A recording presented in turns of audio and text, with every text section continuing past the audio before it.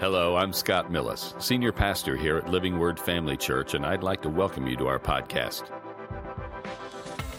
We want to thank you for joining us today, and we hope that today's message encourages you and equips you in your walk with Christ. Here's today's message. I said two important things about this message. One is that it's short, and I really do believe that it is, but I'm leaving time at the end to pray for some people. The other thing I said is that it is my intention to wrap this series on the Holy Spirit up today. But I need to make a disclaimer. I hope what I'm saying here is more or less obvious to everybody, which is that when I say I'm wrapping up a series, it doesn't mean that I've said all there is to say about the Holy Spirit. I mean, duh, right? The Holy Spirit is God, and we can never say, it means He's infinite. We can never say all there is to say about any member of the Holy Trinity.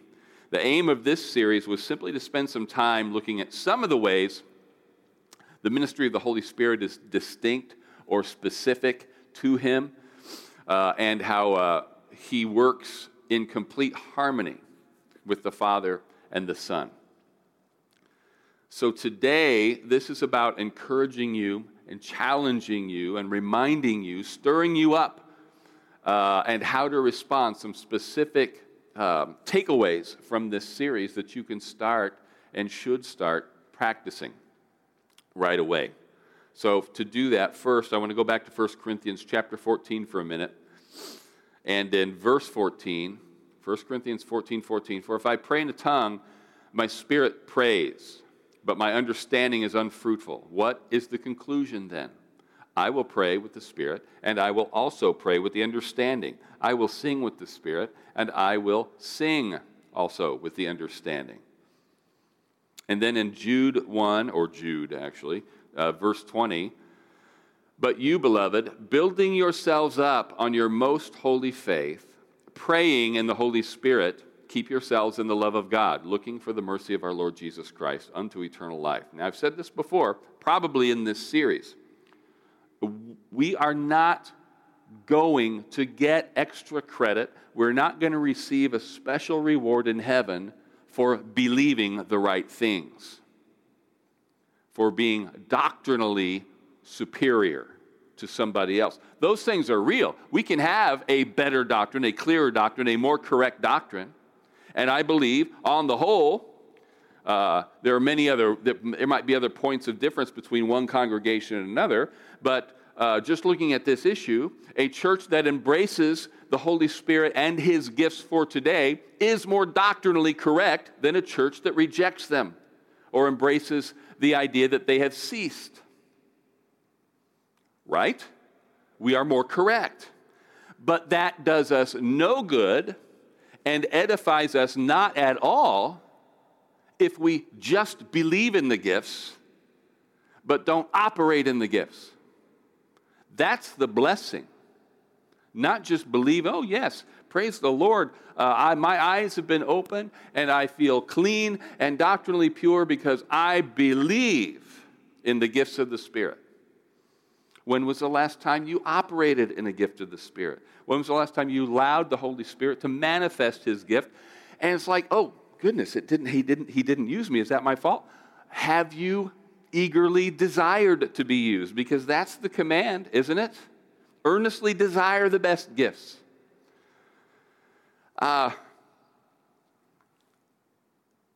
This is kind of the idea. Faith without works is dead. And this is it. A belief without works is dead. It's useless. It's kind of like having a workshop full of beautiful, powerful, expensive tools of every kind, right? And never doing anything with them. You can say, look at these tools. I am a builder. I'm a mechanic. I'm a repairman. You are? Yes, I must be. Look at all this stuff I have. Well, what have you built? Nothing yet. What have you fixed? What have you repaired? Nothing. How can you call yourself a carpenter or a builder or a repairman? Are you kidding? Look at my tools. What a waste. What a waste of money. What a waste of space if you are not using these things. Same thing you could apply, this is probably a better analogy, would be in warfare. To have all these great weapons and systems and vehicles, and then to do, well, we don't want to get out there and make a mess. I think it's Herman Wouk who said, frugally guarded weapons are not weapons at all. We've got to employ these things in spiritual warfare, right? So, look, we can be and should be all about evangelism. That should be our heart, right? I read somewhere we should live the gospel and preach the gospel. And if we care about our neighbors, if we care about the world and all the people that are slipping into hell every minute, it ought to motivate us to share the gospel. But I also understand this, that there are going to be times in our lives, there's only 24 hours in a day, there's times in our lives when we are not going to be evangelizing. You can't abuse your boss's time. If you work in an office or he's paying you to do one thing. You can't abuse that by spending your time on the clock evangelizing, preaching. You need to be working. If you're at home with your believing family, you're not going to be evangelizing. And you're not always going to have a word every time in the assembly. And you're not always going to be in the assembly. So there's certain gifts you're not going to flow in. You can't just say, well, hey, I'm here by myself in the car. I think I will prophesy. I think I'll cast out a demon, or I think I'll spiritually discern a demon or whatever. There's things that you can't do in any given circumstance. But there's some things that you can do practically any time. You don't have to be in the assembly to pray in tongues. Right? Jesus commanded us to lay hands on the sick. But if you're alone in the car and you're not sick, are you being disobedient by not laying hands on the sick? No, it just means when you encounter a sick person, you have the opportunity. What are you supposed to do? You're supposed to lay hands on them. You're supposed to heal them. But you can pray. And you can pray in tongues. And you should. This is what Paul was talking about when he said, I'm thankful I do it more than you all. He wasn't talking about, I'm glad I manifest that gift and I'm better at it in the assembly than you all. He says, what happens when I'm praying in the Spirit? I'm being built up. I'm giving thanks. And this benefits me. He says, now my mind's unfruitful. What do I do about that? Well, I'll also pray with the understanding. This is all review. I'm just saying that one of the takeaways of this, one of the big takeaways, is if we desire the gifts to be in broader manifestation in the assembly, one of the best things you can do between assemblies is pray in the Spirit. This is something that should be a part of your regular life as a Christian, daily. And I'll say a little bit more about it in a minute, because I know there are people who struggle with their prayer language. All right?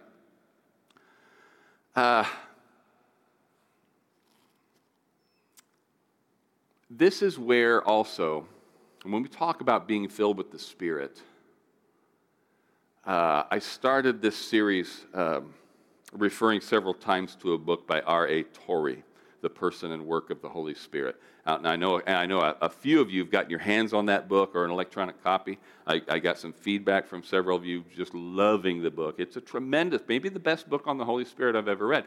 But no book is perfect. And one of the places of disagreement between me and Torrey is when he starts talking about the experience of being baptized in the Holy Spirit. He says, this is something that you will absolutely know when it happens to you. And the reason we know this is because they absolutely knew it in the early church, in the New Testament. Every time you see somebody being filled with the Spirit, there's an immediate observable change. How did the disciples know that the Holy Spirit had fallen on the Gentiles? Because they heard them speaking in tongues. And this is something that happened. He goes, and the point he was trying to make was, when you ask somebody, have you received the baptism of the Holy Spirit? It should always be a clear yes or no, because you will know. And we kind of know that when you talk to somebody, and this is a great evangelism technique, by the way. If you start talking to people about spiritual things, about the Bible, about God, and you say, do you believe in heaven? Yes. Do you believe you're going there when you die? Yes. Why do you believe that? Okay. Are you born again? Are you saved? Yeah. And then if you hear somebody say, I think so, Doesn't that always set off some bells? Like if you think, you know if you're saved. No, now, it's a shame if nobody else knows if you're saved. The world ought to know this pretty quickly. But they ought to know. And how? Why do we say that so strongly? Because they should be able to point, even if they don't remember the exact date and time, they should remember, because I prayed this prayer, I made this decision, I bowed my knee, I confessed Christ at this particular moment. Right? But Tori is saying that, no, you'll know if you're filled with the Spirit because you will feel something. It will make an immediate, tangible, observable change. Now, I love when that happens. But I also think we are living in a different time. This is consistent, entirely consistent with what I said about tongues. Clearly in Scripture, tongues, speaking in tongues, was the initial evidence of the baptism of the Holy Spirit. I mean, they said this. This is not reading between the lines. They received the same Holy Spirit because we heard them speaking in tongues just as we did. This was the evidence on more than one occasion. And therefore, we take from that the doctrine that tongues is the initial evidence of the Holy Spirit. And yet, as I point out, it's a little bit of a circular case living in this day and age, because what? What do we have that they didn't have? They didn't have the book of Acts to read. They didn't have the rest of the New Testament to read. It was being written. They were living it out. But now we read this and we see, oh, what is supposed to happen when I receive the Holy Spirit? What is clearly something that is made available to me? Well, praying in tongues, praising in tongues, speaking in tongues. And so what do? We encourage you, as soon as you ask for the Holy Spirit, as soon as you receive the Holy Spirit, you begin to speak in tongues. If we really believed this is the initial evidence, we'd almost try to hide that part. All I want you to do is receive the Holy Spirit and then watch tongues happen. But that's unrealistic. So we go in with a knowledge that this is something that we can and should do, and then by faith we walk these things out. It's very little different from our salvation experience. I know we've talked about this before. Not sure we talked about it in this series, but we probably did. And again, it's by way of reminder. Your salvation experience might have been much more dramatic than mine. Mine was not dramatic at all. I didn't come from an unbelieving background. I came from a believing background. I already believed the Bible was true. I already believed Jesus was the Son of God. I just didn't know him. I believed the Bible was true. I just didn't read it. I just knew the stories. But since I grew up believing that the Bible was true, believing in Jesus Christ, and believing that heaven is real and hell is real, there's a God and a devil, and I didn't want to go to the devil. So when somebody showed me in the Bible, this is what salvation is. This is how you can know that your eternal destiny is secure with God who loves you. There was no arm twisting, no agonizing. Once I connected the dots, I confessed Jesus Christ as my Lord. Okay? The only tangible difference at that moment was in me. Nobody else could have seen it. Nobody would have come up at that moment and said, "What happened to you? You're glowing, something or other." And I didn't feel I didn't have an open vision. It was just an enormous sense of relief. Now others, a lot of time, I've told you about Brother Mac, the guy I worked for down at Canaan Land. He has an open vision of Jesus hanging on the cross when he walks into his apartment one night. Now this is going to get your attention. And he has this his whole life gets turned upside down. But his life was a much bigger mess, and he was a lot further into it than I was when I came to Christ. So, again, how did I know I got saved? If I didn't have an open vision and I didn't hear a voice from God, where did that sense of relief come from? Faith in the Word of God. That wasn't just, I'm not saying that there wasn't a touch of the Holy Spirit just flooding me with this peace, but the vast majority, if not all of that sense of relief that I was experiencing came from simply knowing what had just happened. And the only reason I knew it was just happened was it said so in the Word of God. All that to say, Torrey would make the case, and makes it a little too strongly. It doesn't stray into anything like heresy, but that when you receive the Holy Spirit, you know the second it happens because you will feel it. Have hundreds and thousands and probably hundreds of thousands and possibly millions absolutely felt something when they received the baptism of the Holy Spirit? I have no doubt of that. No doubt of that. I'm saying that how do I know I have the Holy Spirit, and how can you know that you've received the Holy Spirit? Well, this way. In Luke chapter 11, verse 13, if you then, being evil, know how to give good gifts to your children, how much more will your heavenly Father give the Holy Spirit to those who ask him? Right? How do you know you have the Holy Spirit? Did you ask God for the Holy Spirit? Did you? And if you did, what was his answer? Was it yes? Was it no? Was it wait? Listen, remember the tarrying meetings? Yeah, the answer is yes, obviously. Okay? I think everybody I heard got that one right. Remember the tarrying meetings.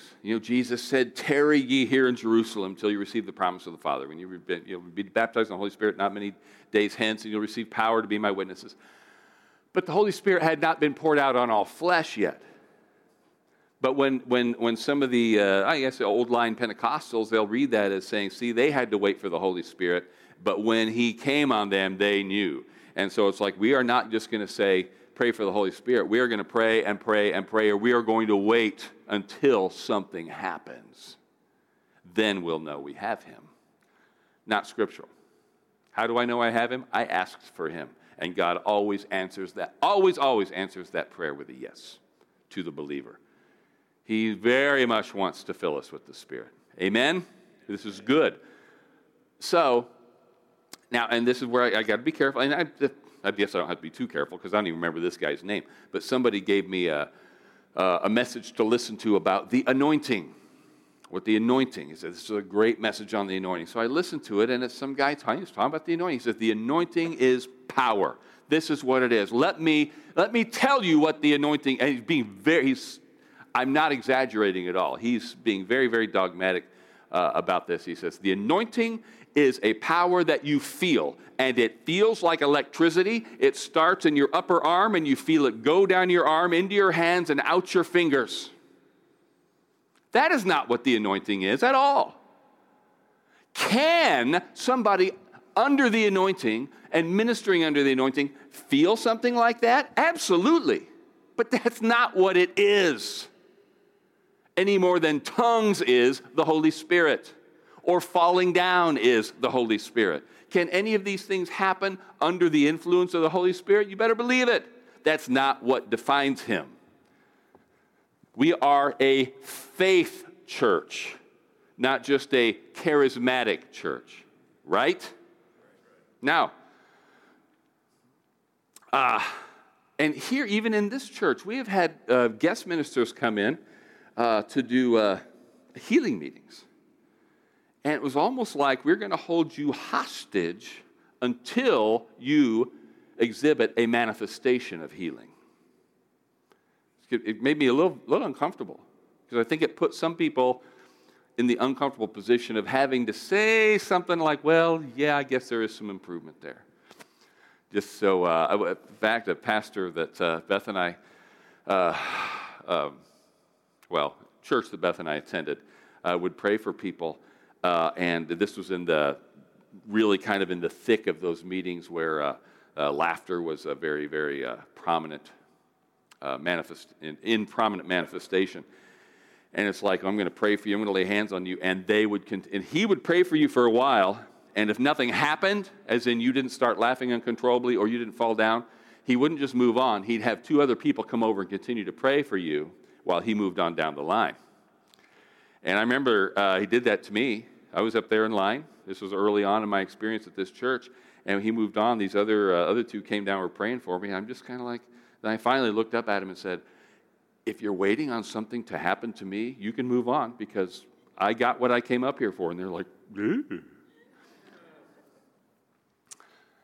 So, and another, in fact, that we had a time where the people, some ministers said, if you want to be filled with the Spirit, if you're struggling with your prayer language, we're going to take you into a room and we're going to work with you. We're going to help you get this. And again, I had it described to me that it really kind of was like another hostage situation. We're not going to let you go until you speak in tongues. Well, okay. Ei shalamota, skidalamaskide. Can I go now?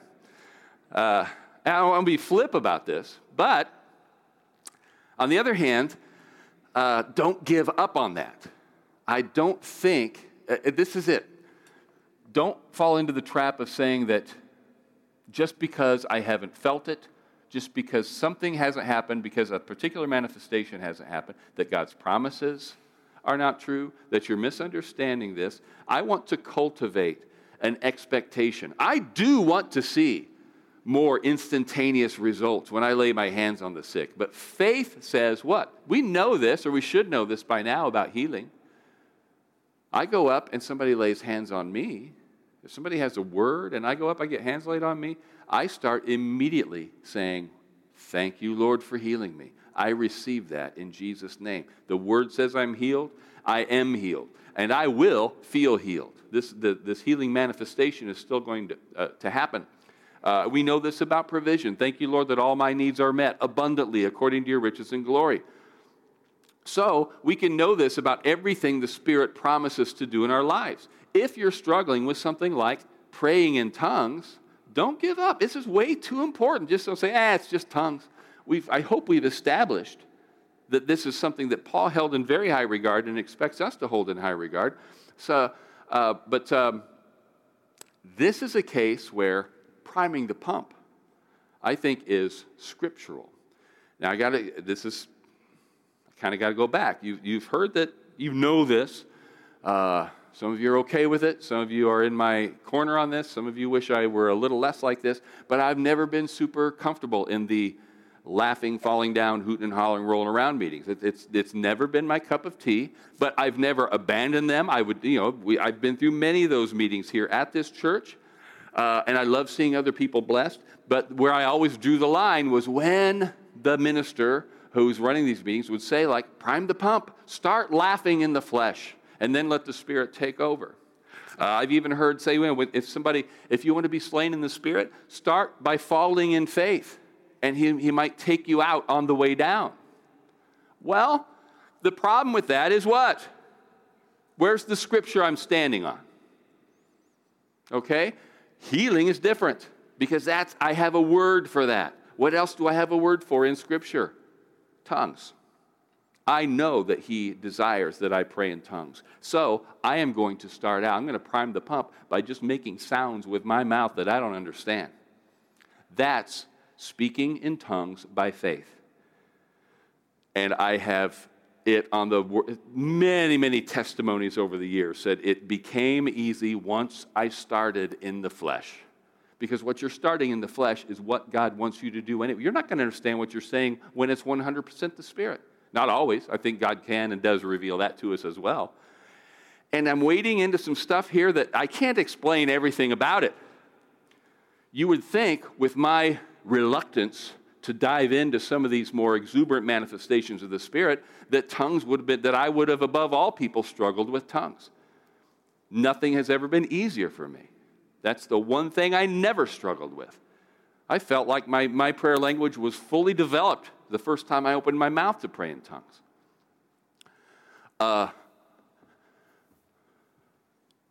But,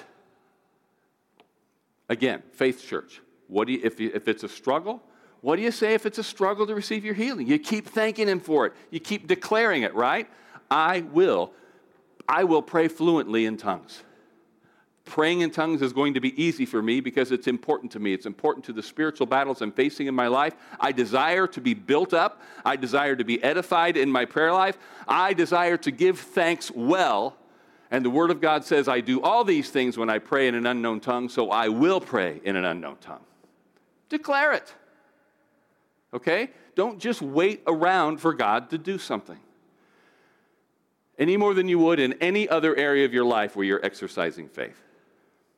All right? Now, don't stop there. Earnestly desire the best gifts. Go over that list in 1 Corinthians chapter 12 regularly. Look at how the Holy Spirit desires to manifest himself. And again, say over to yourself, I am available. I am sensitive to the Holy Spirit's voice. I will flow in whatever gift he deems the best one for the assembly when we are together. I will be used any way he sees fit. I will be a blessing to this church.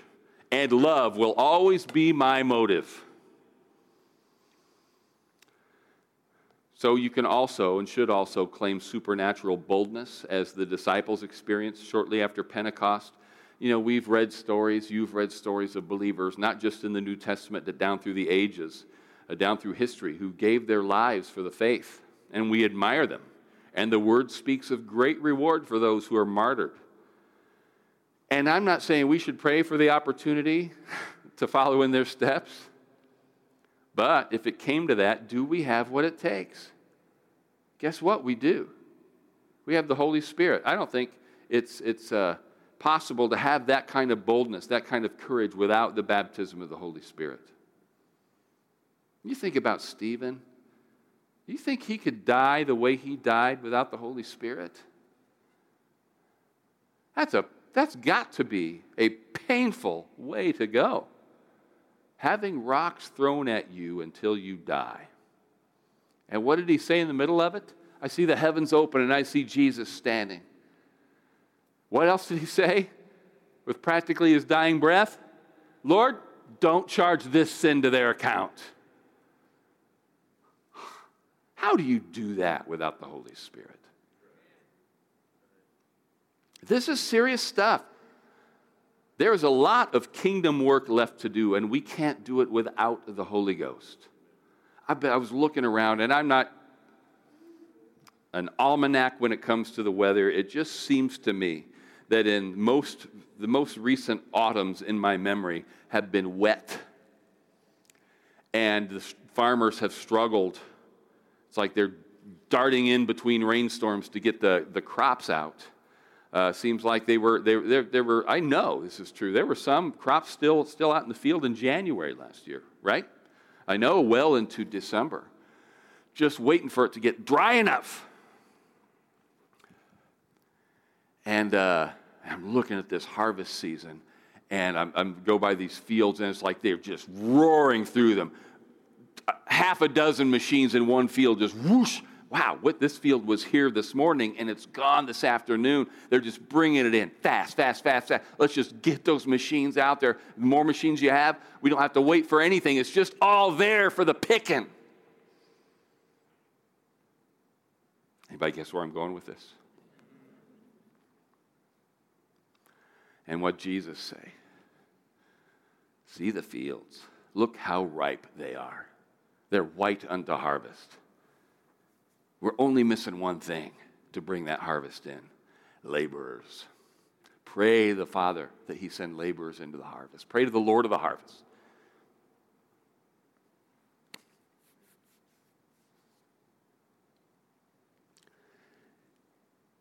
And I think maybe sometimes we spend a little too much time reading the bad news about how little people want to know about Jesus, how uninterested they are in the things of God,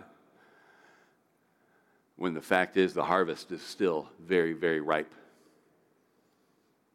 The fields are ripe unto harvest. We have got to go out there and bring it in. And we are not. It's like, listen, do you want to go out there with a bag and a pair of gloves and pick these things one by one? Or do you want to be filled with the Spirit and go out there like a combine? You can't bring in the harvest at the level that will please God and at the level that God intends for you to, I should say us to, because we're doing this together, right? We cannot begin to do that without the Holy Spirit.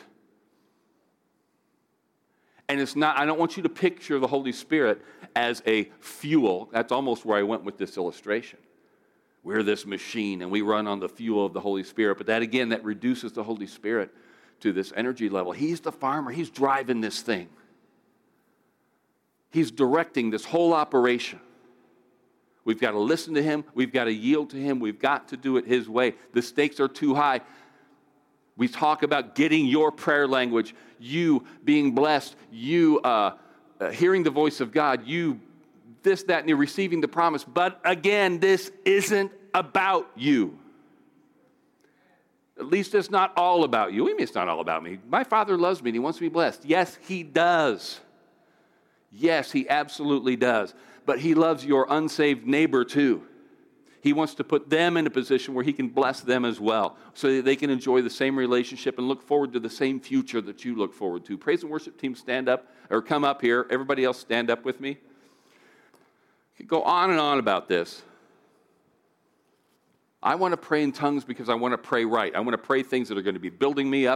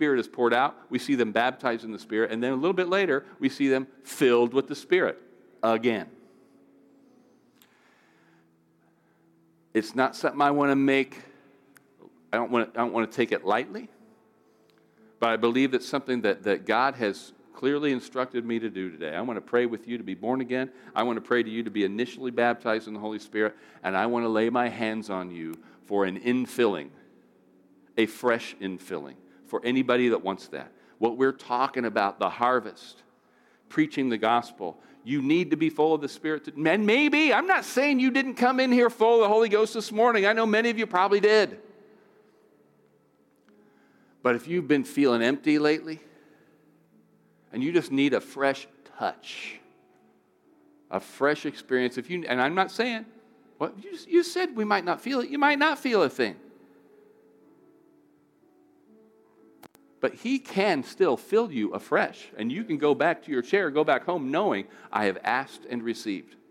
He has filled me. He has filled me with power, fresh revelation, fresh knowledge, fresh passion. And if you're out there saying, well, I really don't need a fresh infilling of the Holy Spirit because I don't have a passion for the harvest, then you need a fresh infilling of the Holy Spirit to give you that passion. He is at work in you both to will and to work for his good pleasure. I'm going to pray. As soon as I'm done praying, you come up here and let me know what you're up here for. Heavenly Father, thank you so much for your word. Thank you for the Holy Ghost. Thank you for the power he brings into our lives, the passion he brings into our lives, the opportunity he brings into our lives, and the giftings he fills us with and manifests in our presence. Father, I pray that right now the Holy Ghost does what only he can do and convict and convince the sinner of their need for Christ. Grant them the desire, grant them the wisdom, the humility, the boldness to come and receive the free gift of salvation that is only available through the finished work of Jesus Christ. Thanks again for listening. To hear more messages like this one, make sure to subscribe and check out our podcast channel for past episodes. And if you enjoyed today's message, consider sharing it with a friend. For more content and information about Living Word, check out our website at livingwordfamily.org. And remember to live the gospel and preach the gospel.